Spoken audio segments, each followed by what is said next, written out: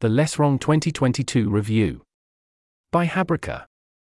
The snow is falling, the carols are starting, and we all know it's time for our favorite winter holiday tradition. It's LessWrong review time. There's an image here in the text. Each year, we come together and review posts that are at least 1 year old. That means for the next 2 months, we are reviewing all posts from 2022. While our everyday lives are filled with fads and chasing the sweet taste of karma and social approval, the LessWrong review is the time to take a step back and ask ourselves, did this actually help me think better? Did this actually turn out to be valuable, and which things withstood further and extended scrutiny? We've done this 4 times so far: 2018, 2019, 2020, 2021. The full technical details of how the annual review works are in the final section of this post, but it's basically the same as the past few years. There are 3 phases. 1. Preliminary voting phase, 2 weeks, December the 4th, 17. We identify posts especially worthy of consideration in the review, casting preliminary votes. Posts with 2 preliminary votes move into the discussion phase. 2. Discussion phase, 4 weeks, December the 17th, January 14th. We review and debate posts. Posts that receive at least 1 written review move to the final voting phase. 3. Final voting, 2 weeks, January 14th, January 28th. We do a full voting pass, using quadratic voting. The outcome determines the annual review results. For more of the philosophy of the annual review, see the previous announcement posts here, here, here, and here. Subheading: Getting started. At the top of any posts eligible for the review, you will see this. There's an image here in the text. These will be your preliminary votes for the 2022 review.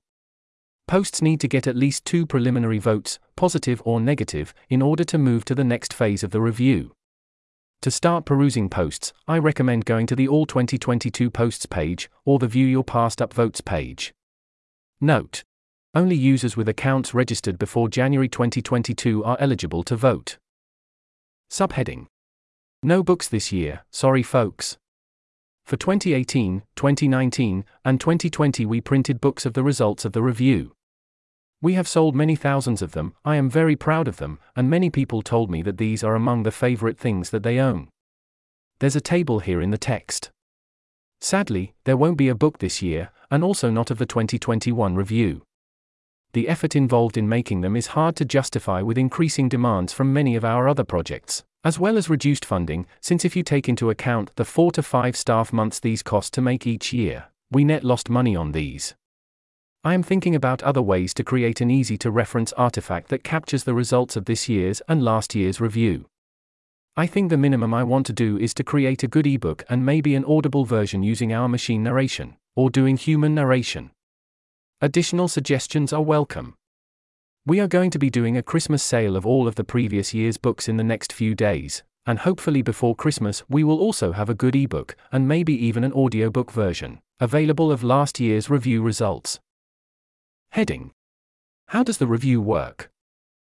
Subheading: Phase 1. Preliminary voting. To nominate a post, cast a preliminary vote for it. Eligible voters will see this UI. There's an image here in the text. If you think a post was an important intellectual contribution, you can cast a vote indicating roughly how important it was. For some rough guidance: a vote of 1 means it was good. A vote of 4 means it was quite important. A vote of 9 means it was a crucial piece of intellectual progress. You can vote at the top of a post page, or anywhere the post appears in a list, like the All Posts page, or the new View Your Past Upvotes page. Posts that get at least 1 positive vote go to the voting dashboard, where other users can vote on it. You're encouraged to give at least a rough vote based on what you remember from last year. It's okay, encouraged, to change your mind later. Writing a short review. If you feel a post was important, you're also encouraged to write up at least a short review of it, saying what stands out about the post and why it matters. You're welcome to write multiple reviews of a post, if you want to start by jotting down your quick impressions, and later review it in more detail. Posts with at least 1 review get sorted to the top of the list of posts to vote on, so if you'd like a post to get more attention, it's helpful to review it. Why preliminary voting? Why 2 voting phases? Each year, more posts get written on LessWrong. The first review of 2018 considered 1,500 posts. In 2021, there were 4,250. Processing that many posts is a lot of work. Preliminary voting is designed to help handle the increased number of posts. Instead of simply nominating posts, we start directly with a vote. Those preliminary votes will then be published, and only posts that at least 2 people voted on go to the next round. In the review phase, this allows individual site members to notice if something seems particularly inaccurate in its placing. If you think a post was inaccurately ranked low, you can write a positive review arguing it should be higher, which other people can take into account for the final vote. Posts which received lots of middling votes can get deprioritized in the review phase, allowing us to focus on the conversations that are most likely to matter for the final result. How is preliminary voting calculated? You can cast an unlimited number of votes, but after a certain threshold, the greater the total score of your votes, the less influential each of your votes will be.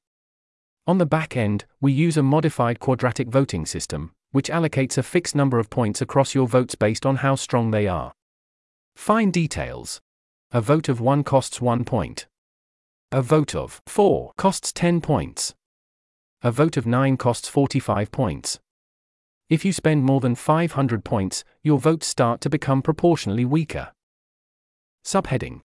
Phase 2. Reviews. The second phase is a month long, and focuses entirely on writing reviews. Reviews are special comments that evaluate a post.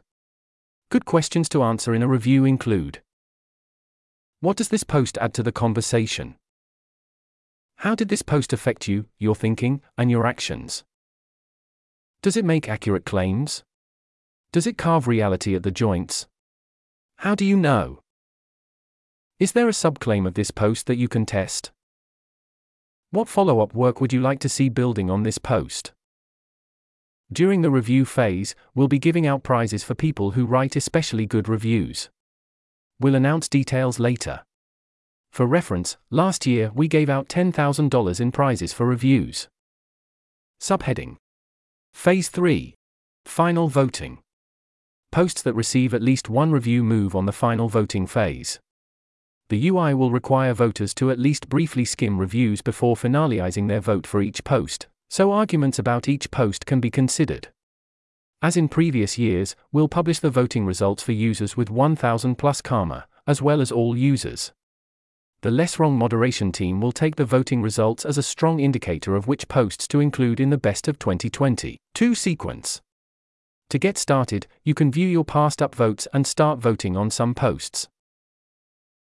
This article was narrated by Type 3 Audio for LessWrong. It was first published on December 5, 2023.